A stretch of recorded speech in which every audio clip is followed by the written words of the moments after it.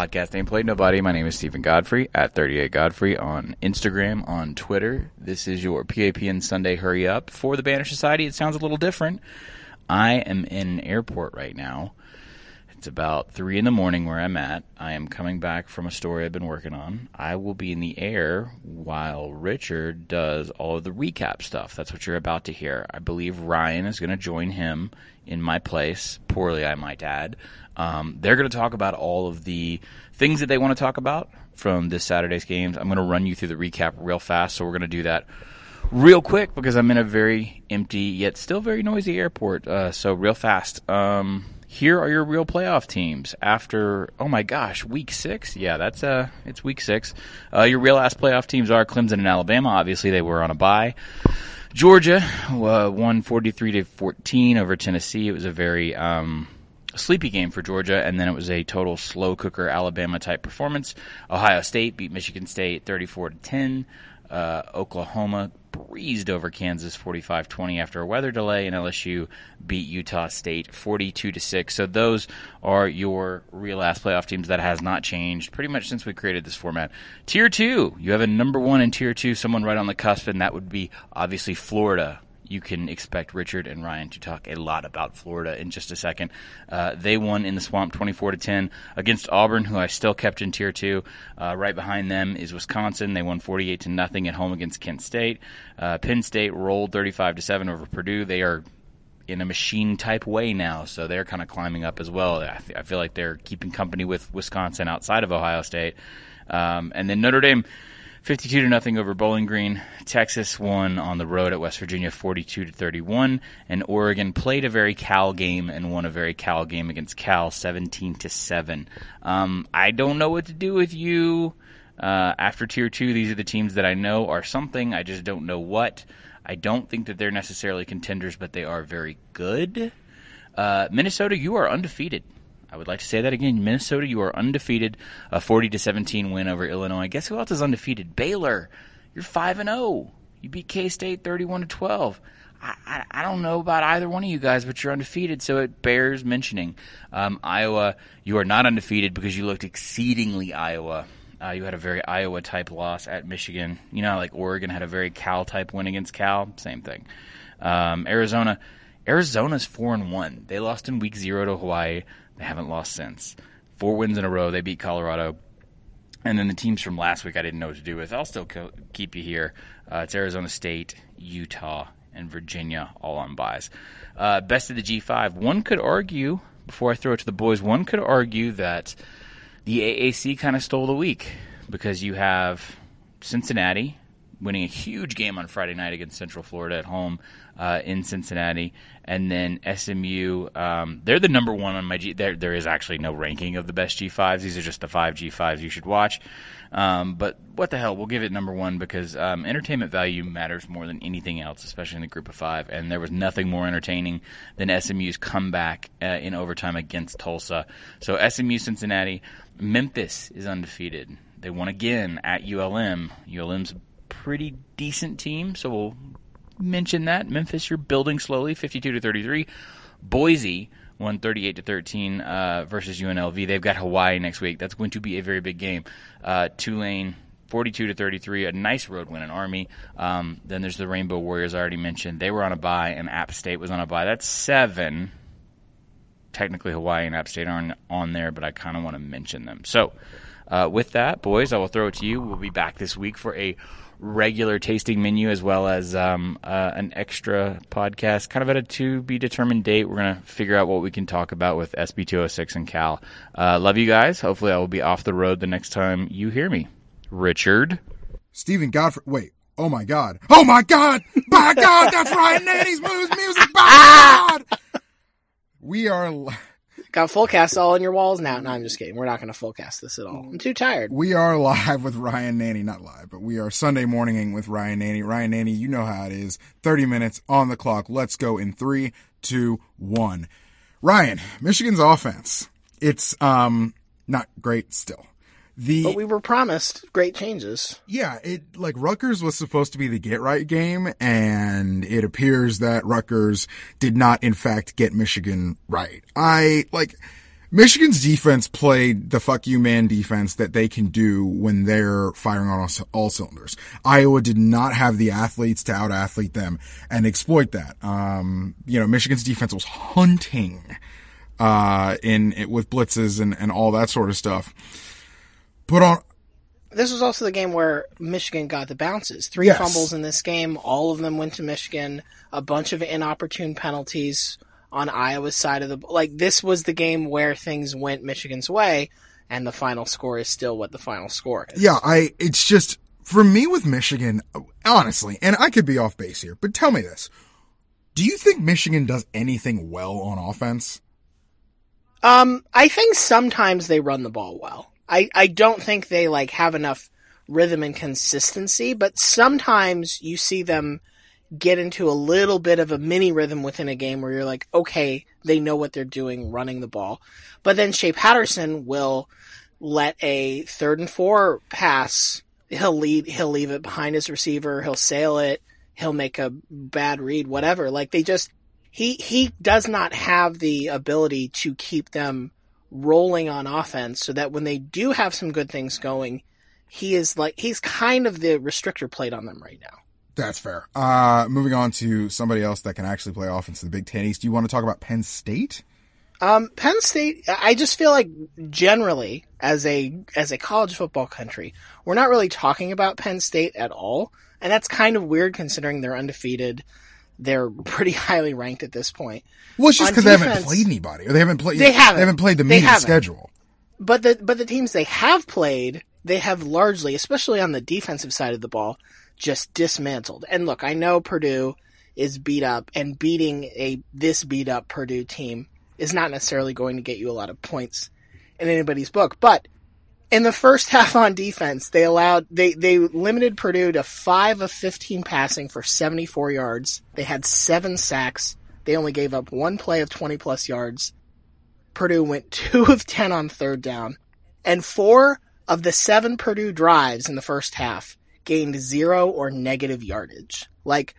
Penn State is, I would argue, as balanced a team on offense and defense as Wisconsin and Ohio State. They may not be as good. They may not be to the same level as Ohio State and maybe Wisconsin. I think they're probably close to Wisconsin at least.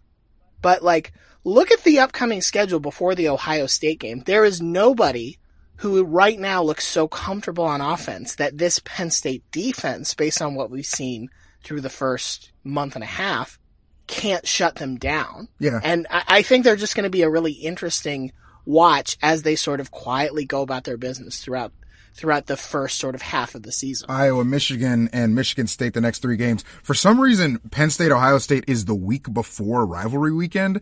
Not sure how that works out, but hey, the Lord provides. Going to the left coast, Washington last night loses to Stanford. I don't know. Look, we said on the Tasting Menu show that Stanford was going to have the same offensive line combination, finally, for consecutive weeks. It definitely served them well. Cameron Scarlett ran for, I think, $150 last night on 30 carries. They were efficient in the run game. They had success on screens. They had the first touchdown early in the game, or at least I think in the first half, was a really bad blown coverage by Washington. It didn't look good. But on the offensive side, Washington, Jacob Eason, it was ugly. On 3rd downs, 1 of 8, 28 yards, took 2 sacks and threw a pick. Washington loses 23-13. I don't think that they really looked within kind of reaching distance that whole time, except for, a late almost rally that petered out. Do you know what the Pac-12 North standings look like right now, at least in conference? Please regale me. So Oregon's at the top. They're undefeated. Sure. They gutted things out with Cal. And right below them, the only other team in the North with that's only got 1 division loss, Oregon State. Oregon State, winners of the first road Pac-12 game in 5 years last night at UCLA in the Rose Bowl. It will be it would be very hard at this point for Oregon to not win the North. Doesn't mean they might find a way to do it, but it would be very, very difficult. Nice division you got there. It'd be a shame if someone came by and ruined it, Oregon.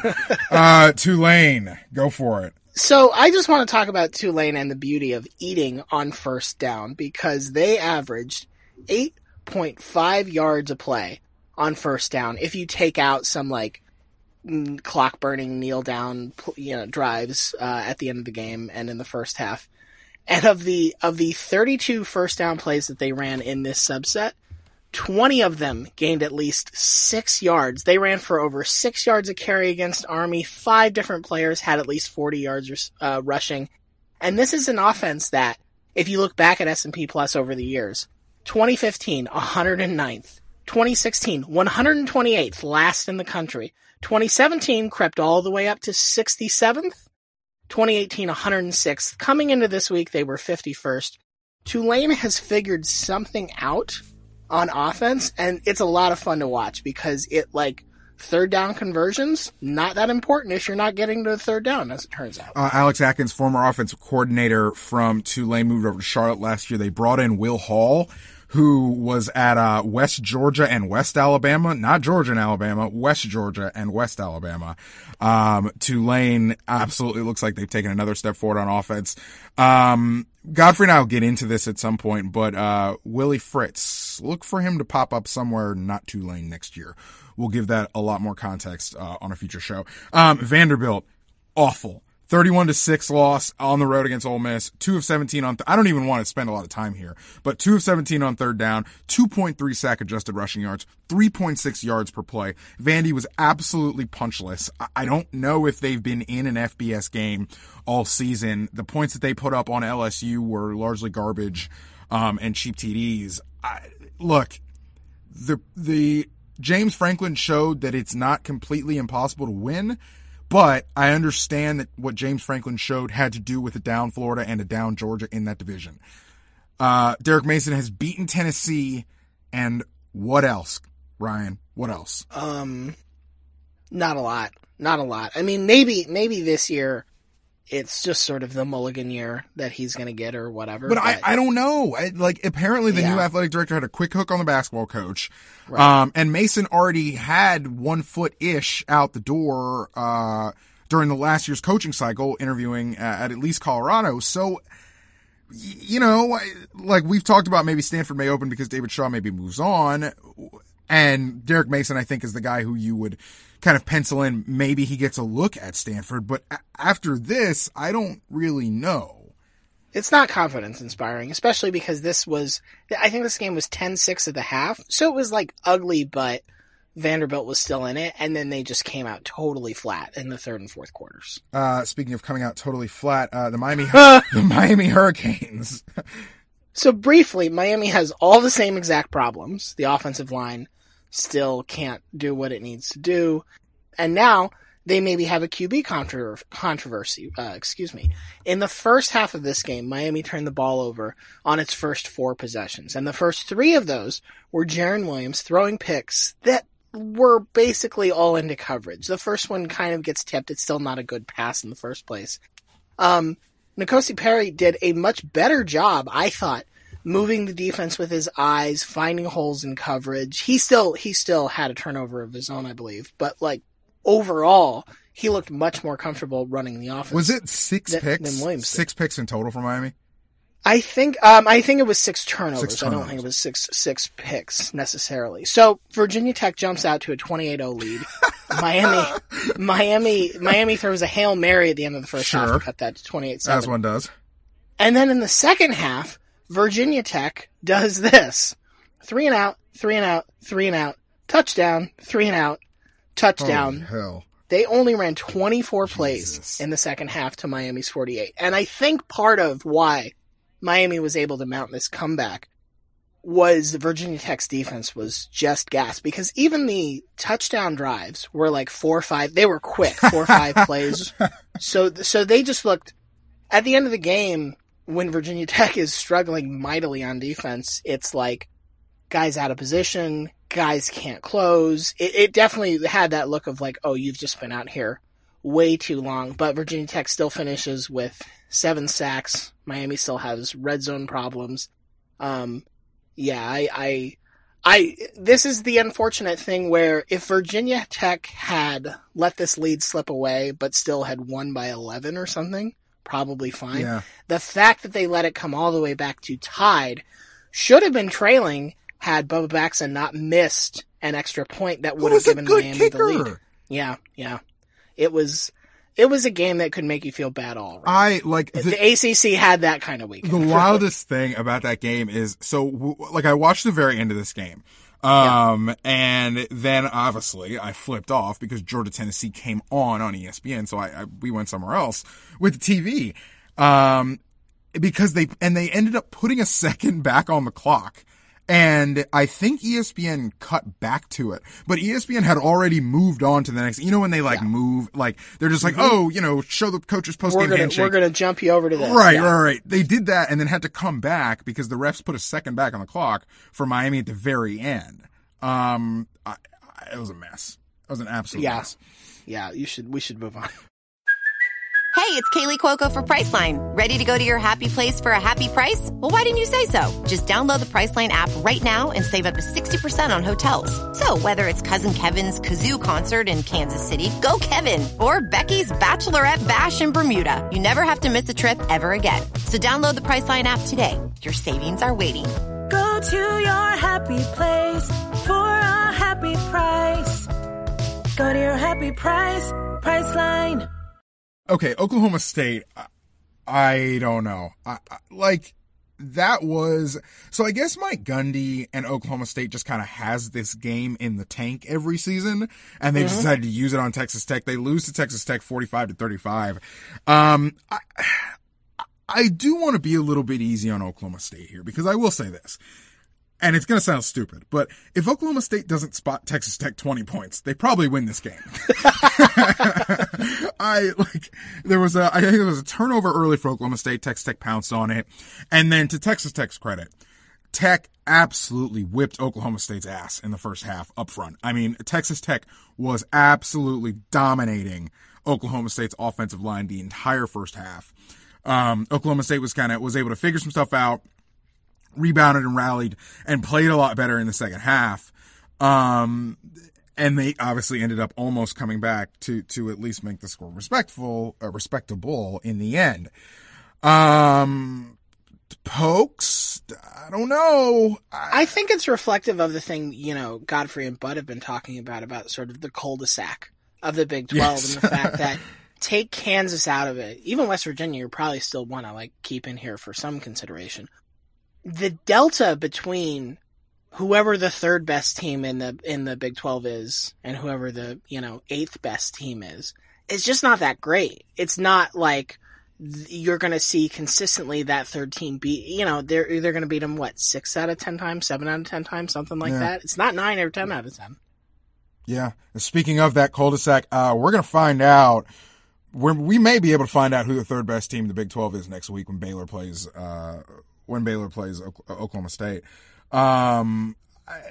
Baylor, impressive again, got another win, chugging along. We will see next week. That is all I'll say. The other thing we'll see is Red River next week. How did Texas do this week? So they forced a bunch of turnovers. Austin Kendall threw 4 picks in this game. Although the game was close into the fourth quarter, and then basically Austin Kendall started pressing, making throws he shouldn't have thrown, a couple acrobatic picks by Texas defenders. But other than the turnovers, he still had career-high day in passing yards per attempt. And the thing that really stuck out to me from this game, and maybe it's just this game, I haven't looked at other Texas film, Texas will bite very, very hard on play action. Well, I'll say this. Yeah. Okay. There's a two-pronged thing because Texas may actually be biting really hard on play action, but I will give them this. West Virginia did a similar thing to NC State earlier in the season where NC State by the end of the game looked like they were just chasing ghosts with all the motion and the shifts and the play action, the stuff going side to side, that West Virginia was able to beat them down the field by moving defenders artificially. So that may not all be on Texas, but if it is all on Texas or mostly on Texas, we're going to find that out on Saturday against Oklahoma. I was going to say, I feel like Lincoln Riley, if I've noticed this, I bet Lincoln Riley has too. That is very, very true. Red River, again, not quite sure what we're going into with Red River. This will be, we know what Oklahoma could do. I am, let's not say worried about Oklahoma's defense, but I think the word may be interested in what Oklahoma's defense will do. I mean, they will have that little drought in the game somewhere where they just can't get off the field. And Texas will take advantage of that drought where it's just like, yep, we racked up 2 70-yard drives. Now, you got to finish those drives. That's thing one. And thing two is you're going to have to not just survive based on those periods where the Oklahoma defense looks like the old Oklahoma defense. Because it's not going to be that way the whole game. But there will be points where it's like, oh, an homage. That's nice. Yeah. Oh, Texas. We'll segue from Texas into Charlie Strong at USF. Look at that. Ooh. That's good radio. Okay. USF does what they're supposed to do against UConn. They dominated UConn. They won 48-22. They didn't do the thing where they go out to a sprint out to a lead, and then UConn looks like, oh, well, maybe they'll come back and make this respectable. They really didn't. UConn's not a good football team. USF won its first FBS game, finally this season by doing what they're supposed to do. Jordan Cronkrite, was pretty good with 150 yards on the ground. Jordan McLeod, their quarterback, still kind of working into it. Blake Barnett did not travel for this game. So Jordan McLeod again starts and looked okay. Threw 3 touchdowns, but looked okay. The broader context in this, and we wrote about this on Reddit, Banner Society, was that Charlie Strong had to have this game. USF had to have this game. It's not all roses in Tampa right now for that program. And if UConn is a must-win game for your program, you're in a bad way, because that means that there is some iota of a chance that you may not beat UConn, and that cannot happen. But to USF's absolute credit, they rallied in that game, won what they were supposed to do, and you know, if Charlie Strong, if it ends up happening later in the season, it's not going to be today, October 6th, because of an embarrassing loss to UConn, and that's good. You know who else is definitely not getting fired? PJ Fleck! Minnesota continuing its undefeated march. They look good. And they finally look good.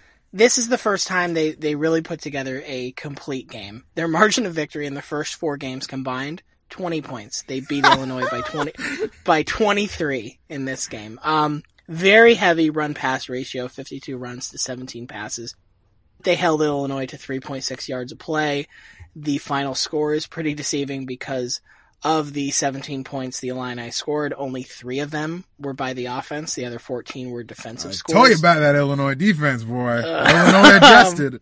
So, yeah, I mean, Minnesota, I wouldn't necessarily say thumping Illinois puts you over the hump of, yes, we believe in you. Could be a get-right game. But it's a good indicator. It could be a get-right game. Yeah, and I think we needed to see that Minnesota could win a game that didn't come down to the fourth quarter and the coin flipped your way. The fact that they could just sort of control a game pretty much start to finish, very, very good sign for the Golden Gophers. We are, okay, so, you know, we've had our fun with Illinois adjusted this season on this show. By we, I guess I mean me. I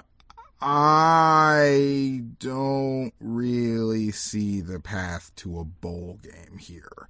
Michigan and Wisconsin are in the next 2 weeks. Purdue, maybe they can get. Rutgers, maybe they can get. That would get you up to 4 wins, and then you've got to get another 2 out of Michigan State, Iowa, and Northwestern. That feels like a maybe still to me. I think it feels like 40-60. Maybe 35-65. Boy, you got a lot of faith on that. Okay, let's do it. Florida, Auburn. Yeah. That was something. That was something.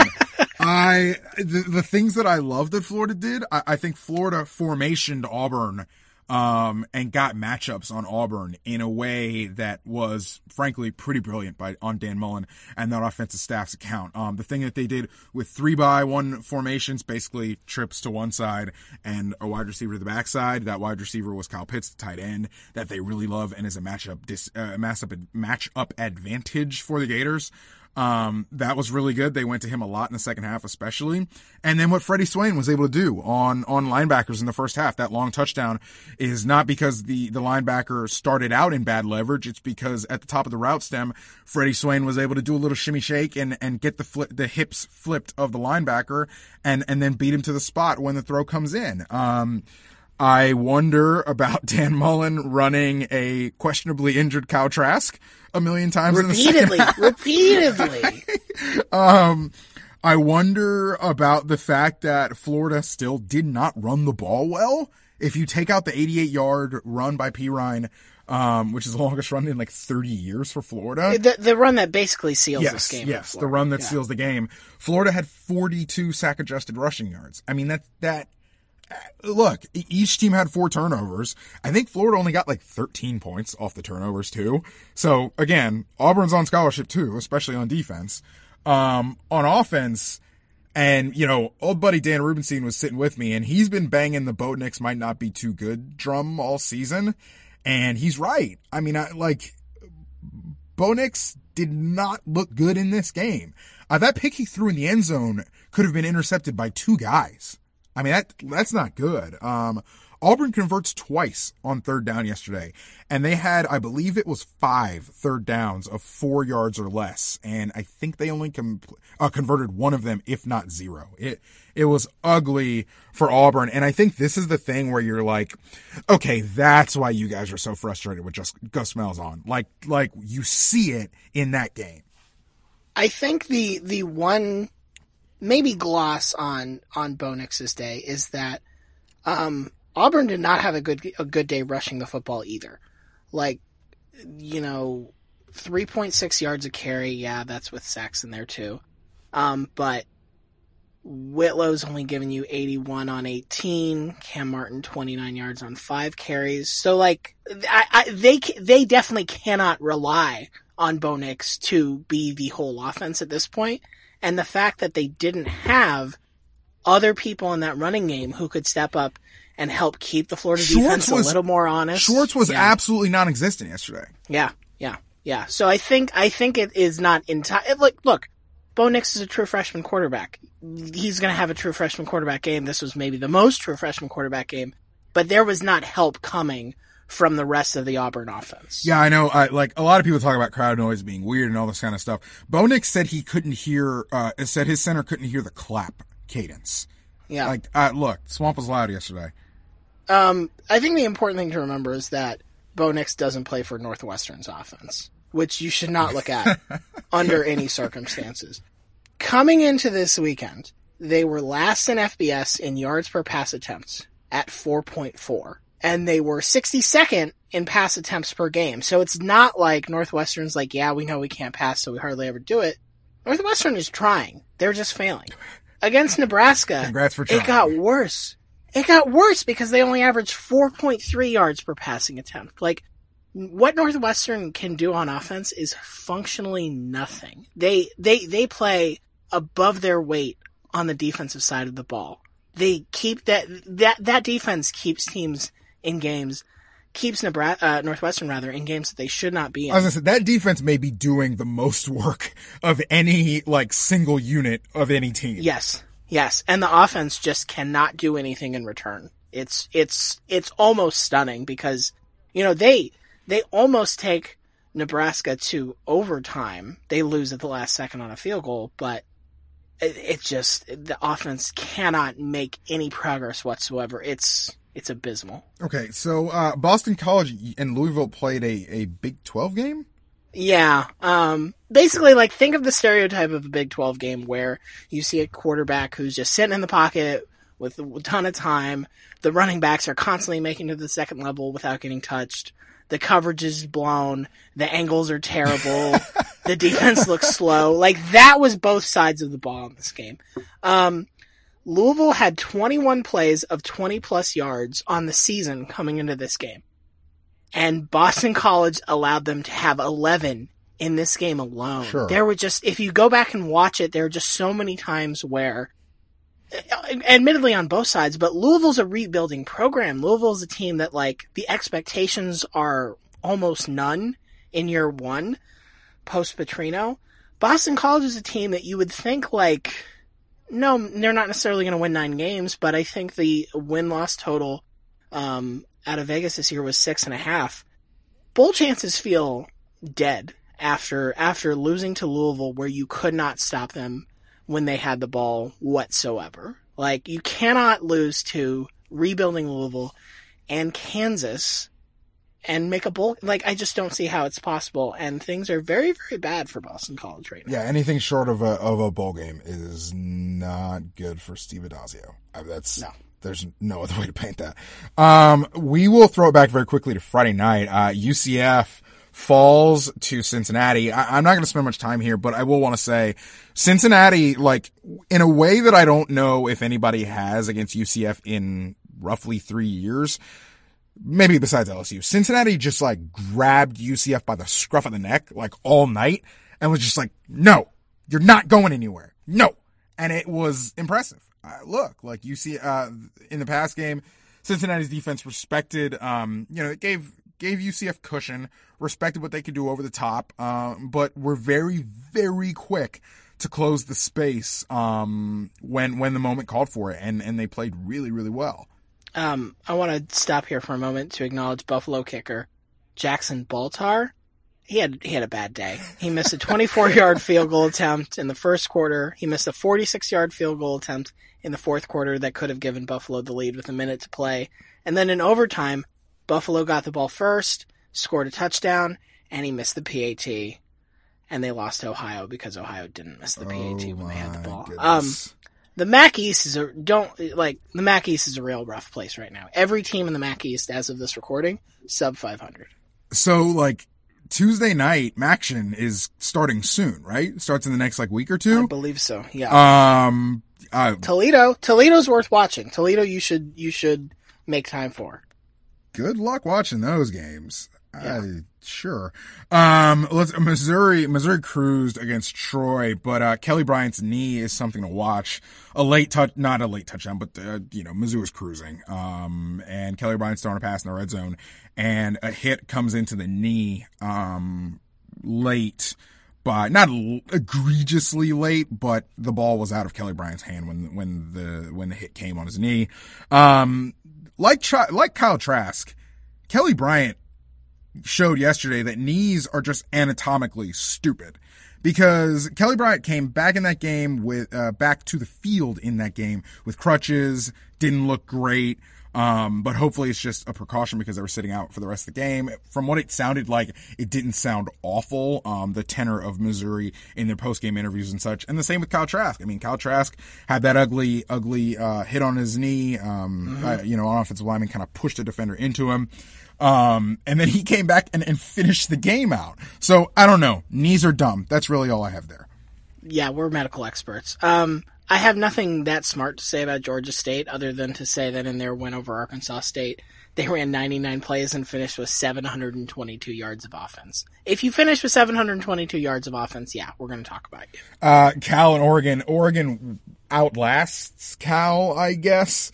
Look, man, Cal's defense is what you thought it was.